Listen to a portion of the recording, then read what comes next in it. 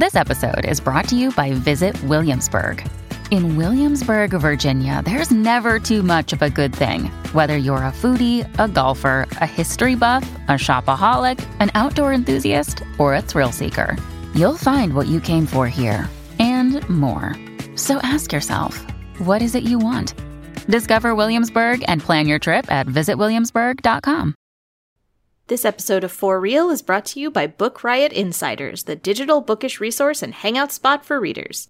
Enrich your reading life with our Book Riot Insiders perks. We've got 3 levels to Insiders: short story, novel, and the epic level. And you can try any level out for free for 2 weeks. For podcast lovers, meaning you, Insiders at the novel and epic level get access to 2 exclusive shows: the Read Harder podcast, which gives recommendations for the Read Harder Challenge task by task, and Book Riot Remixed, where we randomly pair up hosts from across our shows to talk about whatever they want.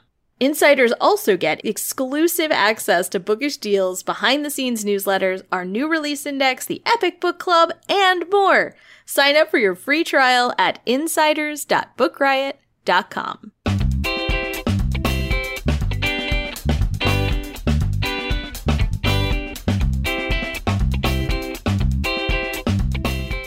Welcome to For Real, a bi-weekly nonfiction books podcast that puts the spotlight on books that tell it like it is. Or try to. We'll cover new releases, backlist finds, and more. For Real is a Book Riot podcast and is hosted by me, Alice Burton, and fellow rioter Kim Ukura. We're recording on Saturday, August 28th. Hi, Kim. Hello, Alice. How are you today? Oh, I can't believe it's the end of August.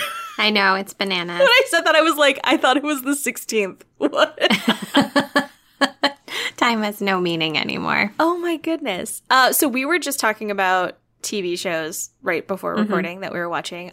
We are both watching Making It, which Yes. the season finale just aired, but we have not watched it, and so we will not give any spoilers to anyone about anything in the show in case you have not watched season 3. I noticed that I couldn't find seasons 1 and 2 on streaming. Oh, is really? Oh, huh. Maybe yeah. maybe there was like a weird glitch or something, but like I could only see 3 because I never watched 2. I only saw 1. Oh.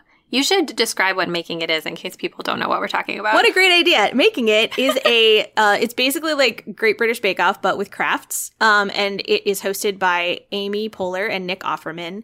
And they basically wanted to bring the positivity of the Bake Off to America. And so you have like a group of craft makers in a barn, and they are assigned 1 to 2 tasks per episode that they have to make and put their own spin on. And it's just a delight.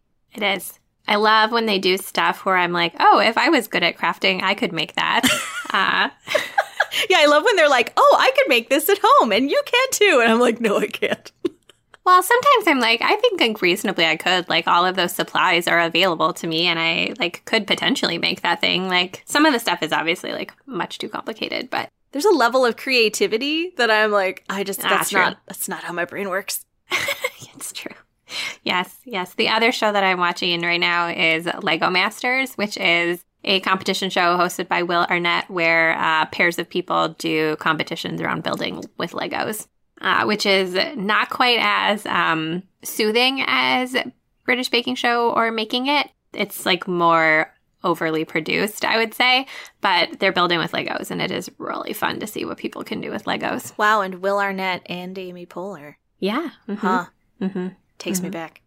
That was I told you I'm also watching Bachelor in Paradise. Oh, Yes. Mm-hmm. It's the best show of the Bachelor franchise, and it was gone last year because of COVID, and so excited that it's back. Why is it the best? I would like to hear this. Because, like, Bachelor and Bachelorette are, like, kind of weird because, right, you have all of these people going after one person, which there's no way that all of them are actually interested in those people. Whereas Bachelor in Paradise is more like a romantic version of musical chairs, where one week you have more men and they have they can give roses to women. And then the next week women have roses and there are more men and they are giving roses. So like your job is to be coupled up with a person at the end of the week and to get a rose and so that you don't get kicked off.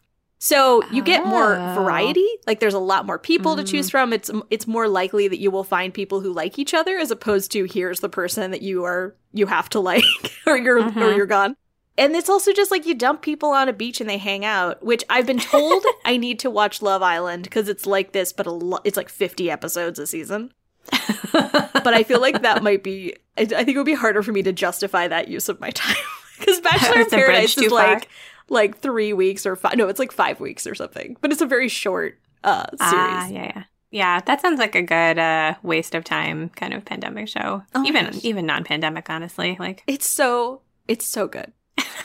Do you remember on Parks and Rec, speaking of Amy Poehler and Nick Offerman, when Tinifer was on and yes. April says like she's the worst person I've ever met. I want to travel the world with her. Yes. There was a woman on Bachelor in Paradise named Victoria who was apparently on the last season of Bachelor, which I did not watch. And she's Tinifer. And I was so excited. Every time she talked, I was like, this is amazing. She's horrible. Oh, that sounds so good. So there's a TV digression for everyone. Yeah. Okay. And now, speaking of not that, our first sponsor is Lanternfish Press and Clock Star Rose Spine by Fran Wilde. Award-winning fantasy author Fran Wilde returns to her roots in Clock Star Rose Spine, which brings together poems previously published in Uncanny Magazine, Fireside Magazine, and more with a selection of work never before published. So that's exciting. In this collection, illuminated with whimsical fountain pen illustrations, that's a phrase I very much like, Wilde explores family histories, feminism, visual art, disability, mythology, and of course, the sea with tangible yearning and keen insight. This is the first collection of poetry by Wilde, who has won the Nebula Award twice. And it has full color interiors showcasing those fountain pen illustrations. And it's just, it sounds really beautiful. And this is exciting. So thank you for sponsoring. Again, that is Lanternfish Press's Clock Star Rose Spine by Fran Wilde. That does sound quite lovely. Excellent. All right, so with that, we're going to jump into nonfiction in the news. I only have one article this week, but it is a big one, I think, in terms of things Alice and I love to talk about. It is by Rachel Lerman from the Washington Post, and it is all about how Theranos' Elizabeth Holmes is about to go on trial, which I feels like we've been talking about Theranos for a super long time, and the trial kept getting postponed and delayed, and now it is finally happening. Jury selection starts August 31st in San Jose, and I believe it says the trial will heads to trial on September 8th. And so Elizabeth Holmes, who's the founder of Theranos, is charged with 2 counts of conspiracy to commit wire fraud and 10 counts of wire fraud. And they're based on charges that she misled investors and patients about the capability of her technology in order to defraud them. So yeah, Theranos trial, it's starting. Do you know what Elizabeth Holmes and her whole situation remind me of is like books that come out about like fantastical trials of the 1890s and like, like this was a lady swindler of the time and like, you know, that you didn't hear about because it's 100 years later. And I feel like we're going to get that kind of story in 100 years about Elizabeth Holmes, where it's just like this huckster / charlatan traveling saleswoman Elizabeth Holmes and her miracle tester cure. Yeah. Yeah, and I think, too, like, particularly because it's, like, Silicon Valley and medicine and a lot of the, like, high-profile investors that she had, like, her gender is a big part of the story. And so, yeah, I think you're totally right that, like, part of what's so fascinating about it is she's kind of an outlier in both being sort of a tech medical mogul and then also being charged for these crimes. So the Washington Post article has a really good just like breakdown of everything that's kind of happened. It tells you like who is Elizabeth Holmes and what's going on and what could happen and how is she going to defend herself. So it's a good article, like kind of overseeing the whole case. But I'm real fascinated as the trial progresses. Anything else you want to add? Nope. Okay. All right. And so with that, we're going to just jump straight into new nonfiction, which is books coming out this week or within the last couple of weeks that we are excited about and want to share with you. So my first pick is a memoir that I feel like has been on my radar for a super long time. And it's Seeing Ghosts, a memoir by Kat Chow. It came out August 24th from Grand Central Publishing. And the reason that I have like been waiting kind of on this memoir is that Kat Chow was a member of NPR's Code Switch team. So she was a co-host of that podcast, which I used to listen to really regularly. And she was also a guest on Pop Culture Happy Hour, which is my other favorite NPR podcast. And she left NPR a while ago to work on this memoir. And so I've been sort of just waiting to hear it because she was such an interesting person on those various podcasts. So this book is about her mother and her mother's death and the impact that had on her. So in the memoir, she talks about how she's sort of always been fixated on death and has always worried, even as a kid, about her parents passing away, especially her mom. And there's this like morbid joke that her mom made that when Kat Chow was really little, that when her mom passed away, she wanted to be stuffed and displayed in her apartment so that she could always watch over her. And like, it's a weird, morbid joke, but she tells it in such a way that like you understand that like this is just like part of her mom's weird personality and also like part of the way that their family like dynamic worked. And so it's a really fascinating memoir. So her mother passes away unexpectedly from cancer. And so it's about what happens to Kat and her sisters and their dad after this sort of vivacious and central presence in their lives just disappears. And it's also got some threads about her extended family immigrating to the United States from China and kind of finding their way here and what her parents' experiences were as immigrants in the United States and then having their daughters and how she is sort of uncovering her family's stories as she's trying to understand her mother and get to know her family better after she passes away. So it's a really beautiful memoir. She's such a good writer. She really has a gift for like very specific details that then she sort of is able to explain in a way that sort of feels universal in some ways, I guess. And so it's like very specific to her family's experience, but also you feel like you're learning. And she's got some kind of more profound observations about grief and family and that kind of stuff mixed in with this very specific and really well told story about her family. And she kind of jumps around in time as she's telling it, which can be really tricky to do, but she's done a really nice job of like grounding the story all those times. So I really like this one. It's very, very beautifully done. That is Seeing Ghosts, a memoir by Kat Chow. I feel like that was like a buzz book. Yeah, I feel like it has been a buzz book. Yeah. So, yeah, good idea. Highlighting that. I have a nerd book for anyone who really wants to kind of get into the history of the Black Death, but specifically the doctor response to it. So we're just diving in here. So this is Doctoring the Black Death, Medieval Europe's Medical Response to Plague by John Aberth, out September 1st. So John Aberth has written a series of books about like plague and disease in the Middle Ages. And he has previously written Plagues in World History, The Black Death, From the Brink of the Apocalypse, and The First Horseman, which is disease in human history. Like there's like, and among others, like he's done a lot of these. So it has a lot of knowledge coming into it already.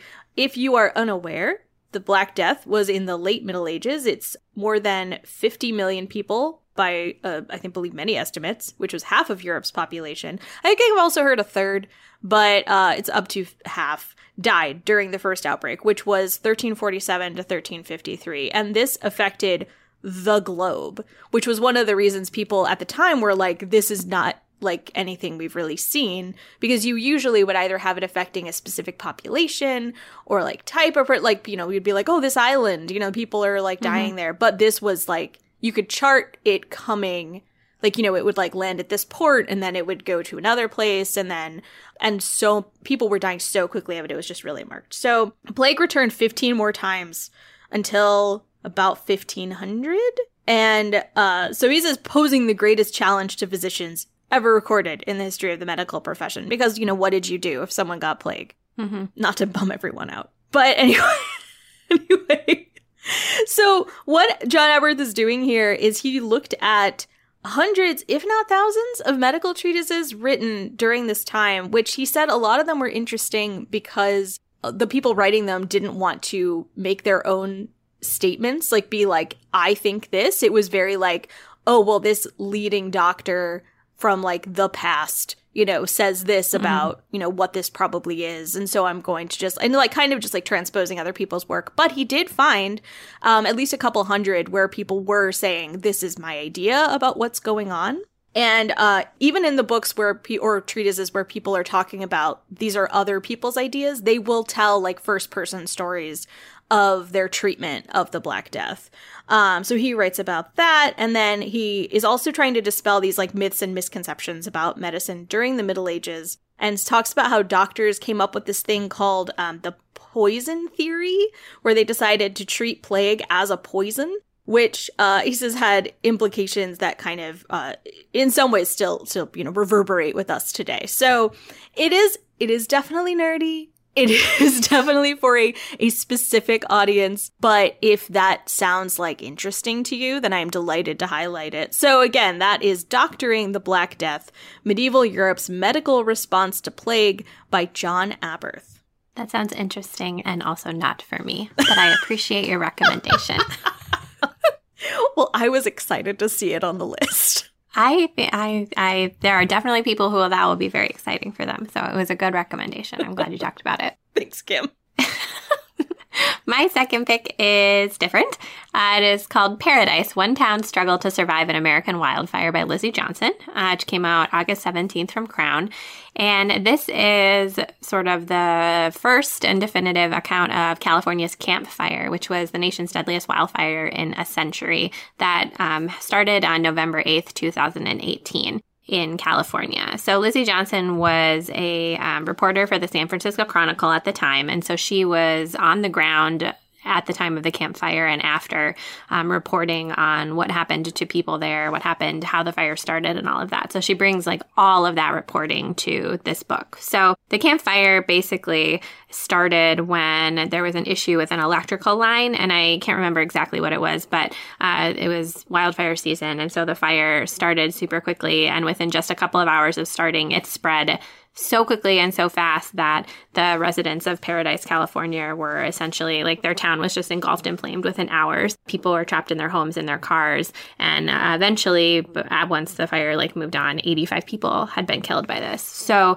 Lizzie Johnson was there. She came into the town after it was safe to do so and just interviews tons and tons of people who survived the fire and what happened to them. And so she, in this book, is giving a sort of comprehensive account of everything that happened in the days before and after. And it is fascinating. It reminds me a lot of 5 Days at Memorial by Sherry Fink, which is a book that came out several years ago that was sort of a definitive account of what happened at one hospital after Hurricane Katrina.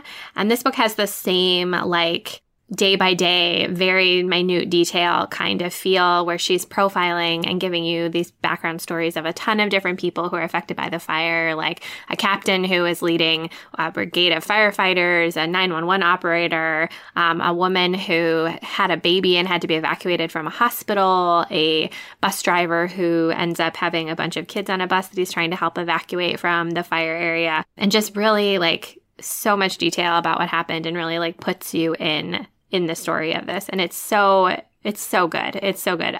The reporting is just like spot on. You know that she has like spent a ton of time talking to people and really understanding their stories and really trying to like make you feel for them and understand what their experience was like in this natural disaster, and looks into the causes and tries to understand like who is responsible for this. Like who do we really need to hold accountable for letting this wildfire start and then get so out of control? And a lot of it has to do with like the failing electric infrastructure by a system called Pacific Gas and Electric.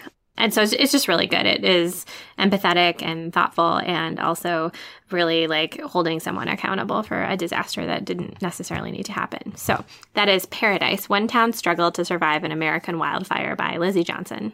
Oh, that sounds very relevant. It is, yes. Also that too, like, so many fires, like understanding this one, I think. Yeah, totally. Well, and the infrastructure thing reminds me of, when we had like the breakdown in Texas of the grid, and then, it's like this one company basically doing a bad job and the infrastructure is not well done or not there. So, but like obviously this is a slightly different instance of it. It's different, but yeah. The same overall problem. That's fun. Sorry to be a bummer, everyone. Let's talk about The Chinese Question, The Gold Rushes and Global Politics by Mei Nai. I promise we'll talk about some up stuff. However, first, I know. It's out August 24th from W.W. Norton. Mei Nai is Lung Family Professor of Asian American Studies and Professor of History at Columbia University. And in this book, she talks about during the 5 decades, which was mainly between 1848 to 1899, when we had these gold rushes. And it says more gold was removed from the earth than had been mined in the 3,000 preceding years within those 50 years. That blows my mind. Yeah. But basically, because all of this gold mining was happening in the United States, and I believe at the time Yukon Territory, all of these people came to the United States, which makes sense. So, but there was a lot of Chinese immigration during this time because a lot of the gold mining was done on the West Coast. So what ended up happening was because there was all this friction between Chinese and white settlers in California, but also in Australia and South Africa. So then there was this thing called the Chinese question, which was, would the United States and the British Empire outlaw Chinese immigration? So what Nai is doing in this book is looking at the communities built by the Chinese settlers who came to these areas, what the racist sort of like sentiment was towards them, what laws came about as a result of this that stick with us, which like, oh my gosh. So something that I learned, like, I would say in the last few years, because I was looking more into, like American women's suffrage. So there was the Chinese Exclusion Act of 1882, which banned all immigration of Chinese laborers to the United States. Like, just banned. Which alone is like, okay, that's horrible. So then, after that, in 1943, there was the Chinese Exclusion Repeal Act. So it's like, oh, okay, cool, we can have immigration again. But even with that, 1943, right, not that long ago, there was still a ban against the ownership of property and businesses by people who were ethnically Chinese. And then in many states, Chinese Americans, even if they were U.S. citizens, were denied property ownership rights. And this was until 1965, when this was finally fully repealed.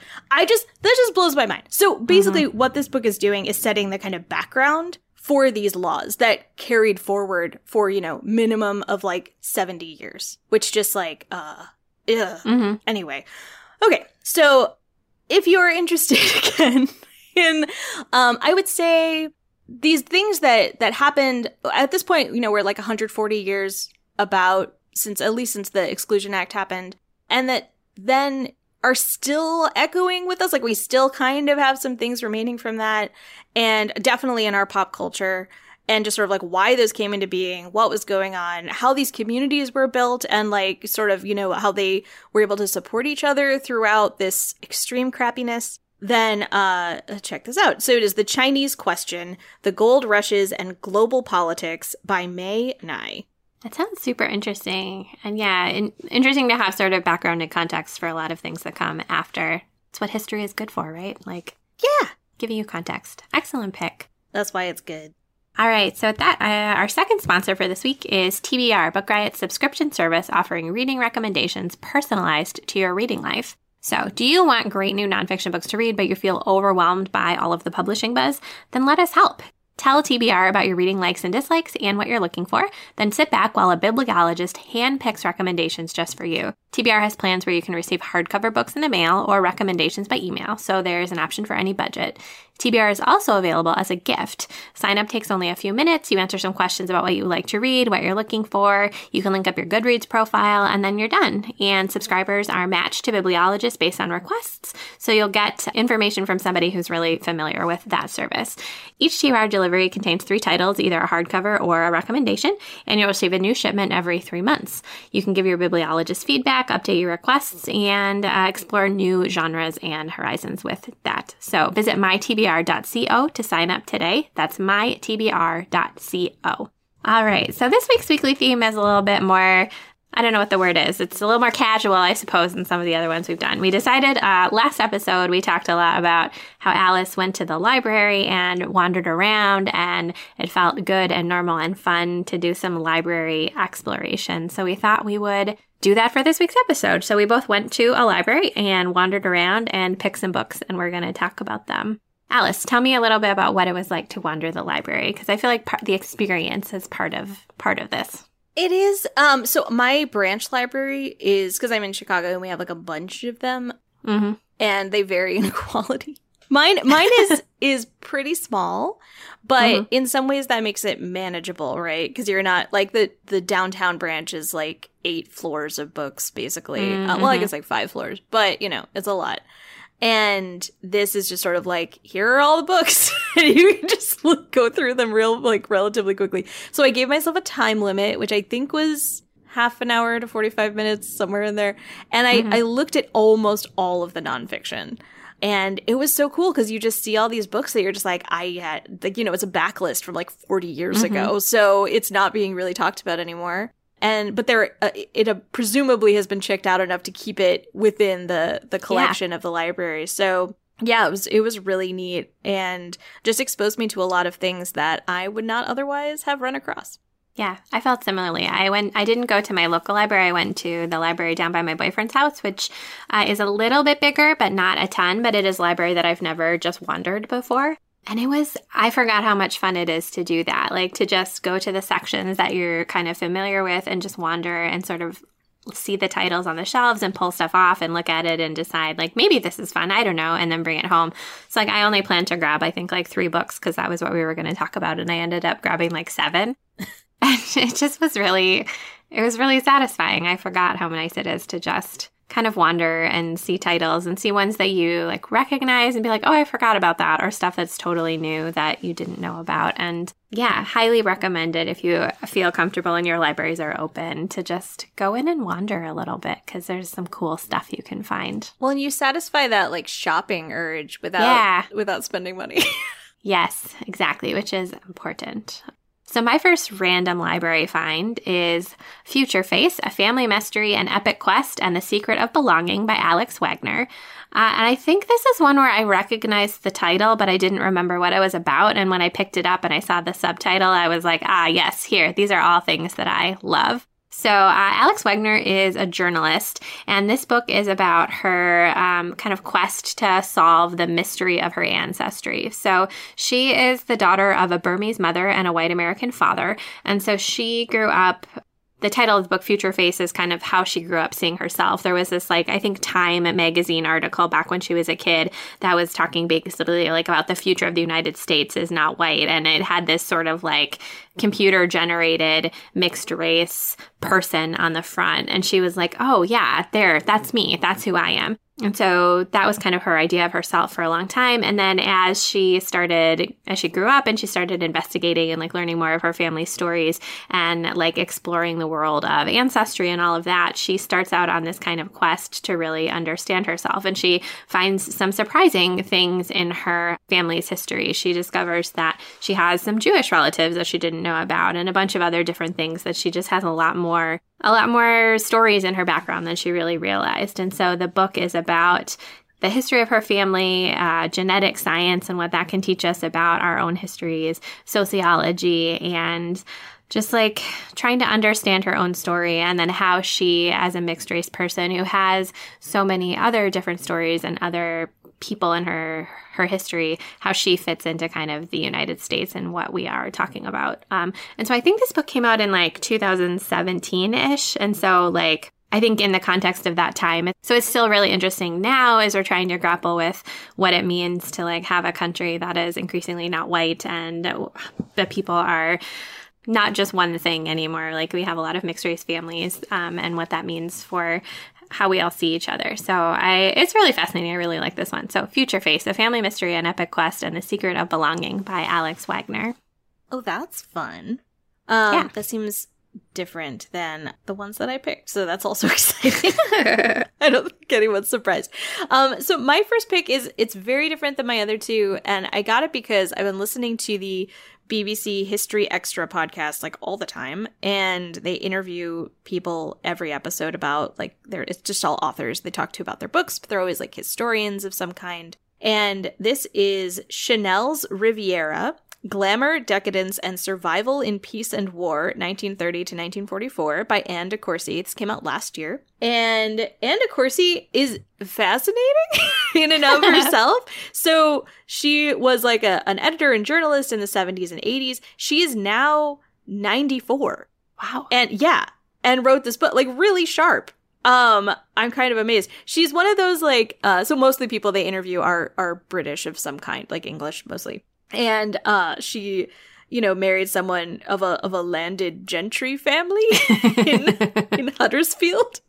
I don't know where that is, but anyway, yeah, so she's written a lot of biographies, and in this one, she really wanted to focus on what was going on in the Riviera, pre and then like during the war. So this is, she says, a time of the deepest extremes of luxury and terror in the 20th century. Like the Côte d'Azur and the Riviera was, you had all of these people like the Duke and Duchess of Windsor, like Wallis Simpson, you know, and Edward the it's like the seventh, I think. And then Joseph Kennedy, Gloria Swanson, the movie star, Colette, the author, and then, you know, the Mitfords, who I don't like. But anyway, all of these people who were like a big deal of the 1930s were just all at the Riviera, where they would be like gambling and swimming and just, you know, trying to like escape from it all.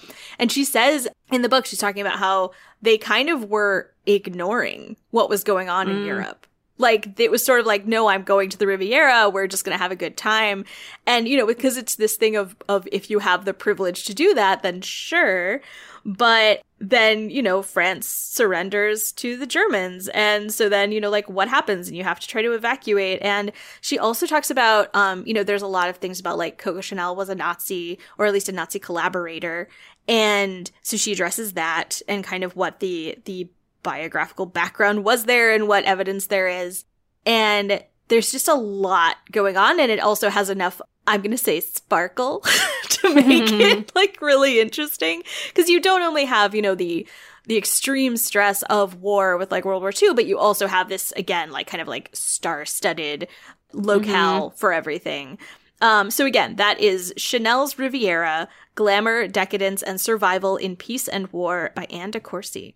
That sounds really good. I think that's one of the like history themes that I like, is like rich people doing rich people things, just because it's like so absurd that it's like super escapist to just read about like rich people being kind of jerks to each other, but then also like getting to do all this fun stuff like swim in the Mediterranean and whatever. That always feels like a good kind of escapist history, is that kind of stuff. Oh, for sure. So that sounds like a fun pick. My second pick is Brave Not Perfect, Fear Less, Fail More, and Live Bolder by Reshama Soujani. And this is another one that I like vaguely recognized the title, and then I picked it up and I was like, yes, a book about how to stop being a perfectionist. I feel like this is a thing I need to read right now. So the author is the founder of Girls Who Code, but before that, she kind of found her way into this idea of like writing about bravery versus perfectionism and fear, because she ran for political office in New York City against a very entrenched incumbent, and she lost spectacularly, and then started to sort of speak about that experience of a failure. And then it sort of led her down a path of exploring these ideas that girls are raised thinking they need to be perfect, where boys are raised being praised for being brave. And so what does that mean for girls, and then for young adults, and then for women, as we put ourselves in situations where we're always trying to be perfect instead of situations where we should be brave instead? And so it just like... And then she kind of spins that out, right? So like teachers praise girls for being quiet and polite and respectful and compliant, whereas boys are praised for being rowdy and trying new things and are given sort of more opportunities to like hurt themselves. Whereas girls, when they put themselves in like physically risky situations, it's always like, are you going to be okay? Are you that kind of like attitude? And it's just like how ingrained that is in the way that we treat young boys and young girls.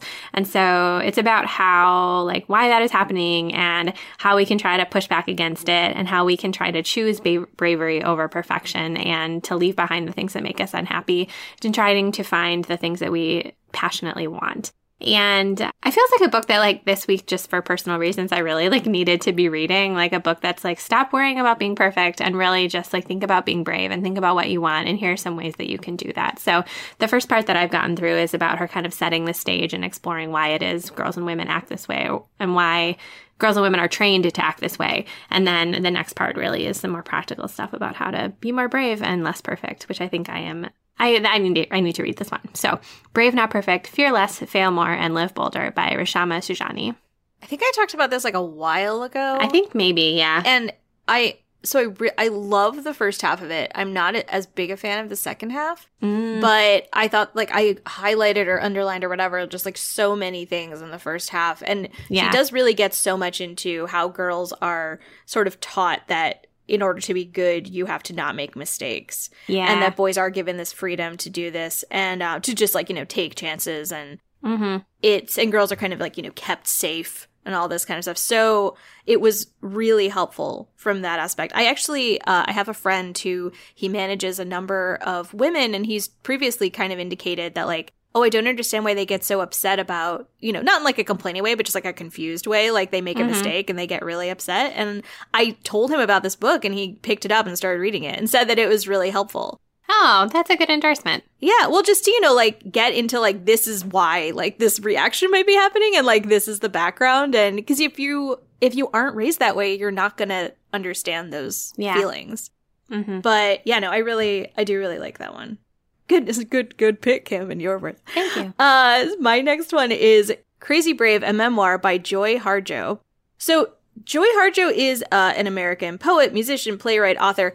I hadn't read anything of hers before because I don't do poetry that much. And she's the incumbent U.S. Poet Laureate and the first Native American to hold that honor, according to Wikipedia.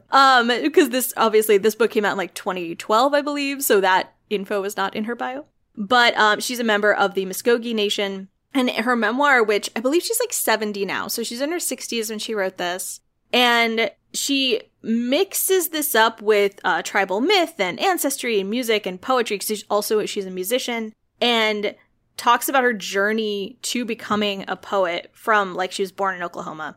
Normally, I am not as into, I don't even know how to describe it, like spiritual, mystic-y nonfiction. Like she talks about, at the very beginning, she's discussing, like, before she was born and, like, this, like, guide, like soul guide, like bringing her into the world, like with this message for like her life. And I could see like maybe my past self being a little more eye-rolly about that.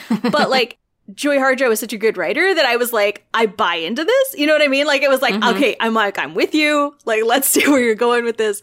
And talks about like her parents' relationship, again, using like very poetic language. And then like her relationship with her stepfather, which by the way, like there's a trigger warning for alcoholism in this.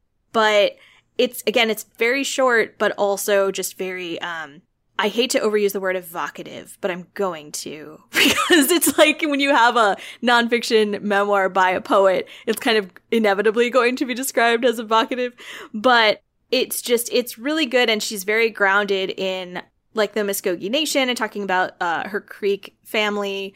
And it was just something that I would not have just normally picked up, so that's why I was just so happy to do this as like an exercise, because I was like, oh wow, this is I saw it on the shelf as a short book, and then it turned out to be something like completely out of my normal wheelhouse, but that was still really good. So again, that is Crazy Brave, a memoir by Joy Harjo.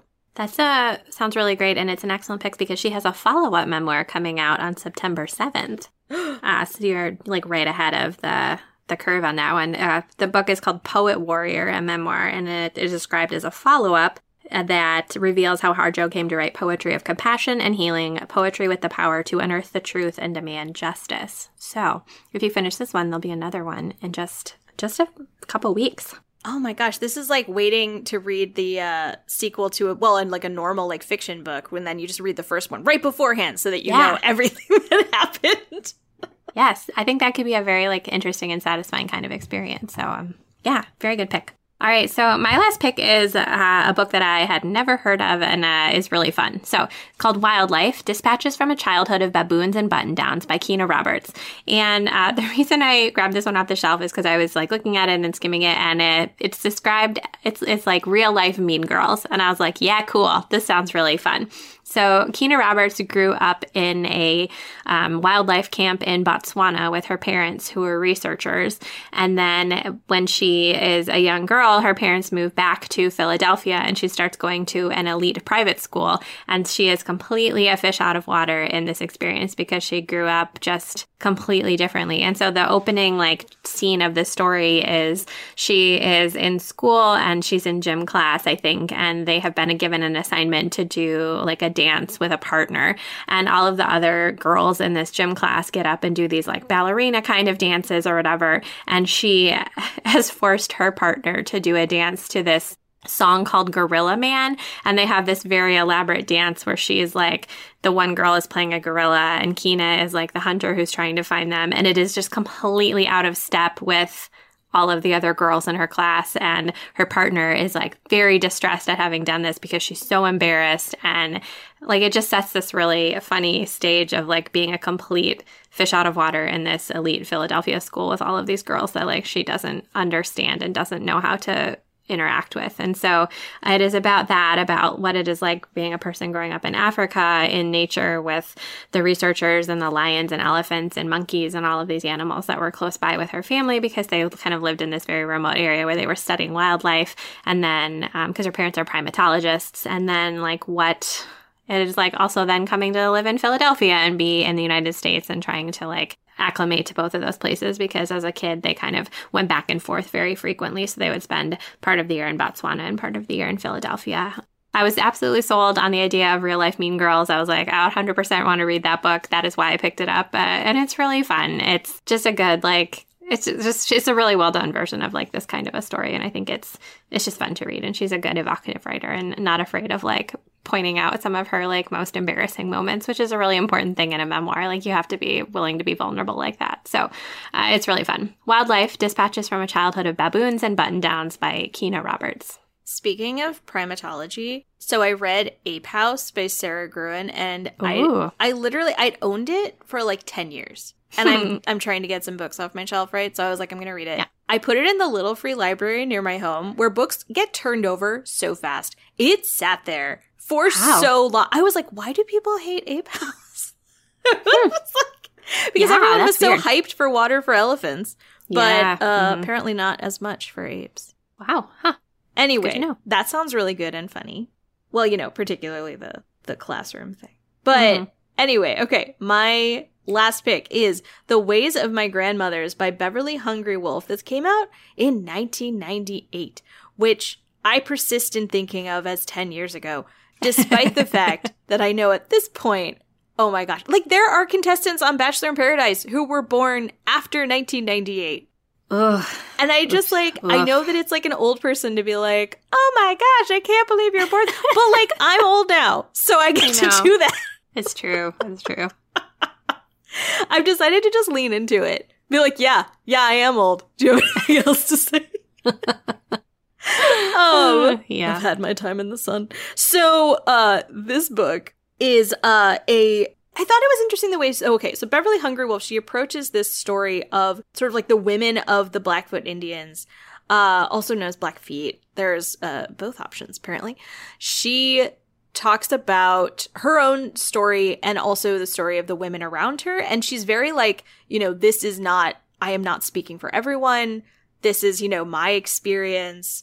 And, you know, I don't want to be like a spokesperson, like in general, which I feel like in 1998, maybe this is me getting things wrong, but I feel like that was kind of like a different tack to take. You know what I mean? Like, feel like I'm not a representative for everyone. But in this, so it's like personal and tribal history. She tells legends and myths and like this wisdom passed down through generations of women. And this is just a book I had never heard of. Like, at least like I'd heard of Joy Harjo, right? Because I feel like she's everywhere. But I'd never heard of this book. And it was so cool to like just run across it on the shelf. It talks about the lives of Blackfeet women now, but also in the past and their role in Blackfeet society. But then she talks about like, as of, you know, when you say modern, like as of 1998, her experiences in that society, and then these like firsthand accounts of older women talking about like the past as they remember it, and just like there's just a lot of different elements to it as she's trying to sort of chronicle and like keep these stories going, and I really loved that. So again, that is The Ways of My Grandmothers by Beverly Hungry Wolf. That sounds really good. And yeah, that's the kind of book that like without just wandering a library, you probably wouldn't find it, or you'd have to be like searching specifically for something like that. So one of the like joys of library browsing is that you can find older books that have stood the test of time in some ways, but that maybe aren't particularly well known.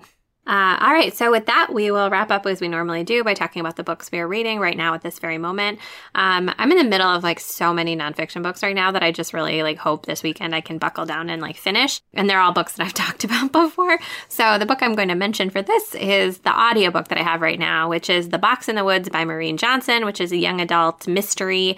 It's part of the Truly Devious series. So there was a trilogy, and then this is kind of book 4 that takes place obviously after that trilogy. It's about a high school student named Stevie Bell. Truly Devious, the first trilogy of books, is about her trying to solve a mystery at a private school at Ellingham Academy, this cold case. And then in this book, she gets invited to come to a camp to try and solve a cold case from the 1970s with a guy who's kind of a like tech mogul sort of thing and wants to make a podcast about this cold case about some murders at a summer camp. And so she gets kind of drawn into that, trying to help. And I love like YA mysteries on audiobooks. So this is just really my jam. The Box in the Woods by Maureen Johnson. Oh, that's fun. You know what series my wife is like obsessed with is the Sarah J. Maas of like fairy romance book. You know what I'm talking about? I do. Yep.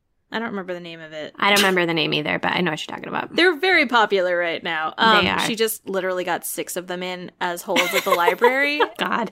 And I was like, why? They're so long. Why are they so long? Yeah, they're giant books. And I was like, why did you get 6? And she was like, well, I put them all on hold so that I thought they would trickle in. And I was like, what if they came in out of order? What are you doing? What? This is chaos. This is chaos. It seems to have worked out for her. She said she's already started reading them. So anyway, my current read, which I also just picked up at the library this morning, is Jesus and John Wayne, How White Evangelicals Corrupted a Faith and Fractured a Nation by Kristen Kobes-Dumais. I believe I talked about it on the podcast, but I was only able to read part of like my galley, and I'm excited to have a hard copy because sometimes it's just nice to read a hard copy. So I'm psyched about that because it talks about masculinity in white evangelicalism and how the image of Jesus has kind of been changed. And also Kobes-Dumais, her work was just referenced in another book that's kind of being talked about a lot in evangelical circles called The Making of Biblical Womanhood, where she's sort of, Beth Allison Barr is talking about the creation of this idea that, you know, women are supposed to kind of have these separate roles from men and how that's not based in the Bible according to her research, and it was created in like the 20th century. So it was very interesting and I'm excited to learn more. Okay, so with that, you can find us on social media. I am at It's Alice Time, and Kim is at Kim the Dork. Our amazing audio editing for this episode was done by Jen Zink. And if you have a minute, we would love it if you would take the time to rate and review us on Apple Podcasts. That helps people find us more easily, and then you can follow us there so you get new episodes the very minute that they come out. With that, I am Kim Ukura. And I'm Alice Burton. And we thank you for listening to this week's episode of the For Real podcast.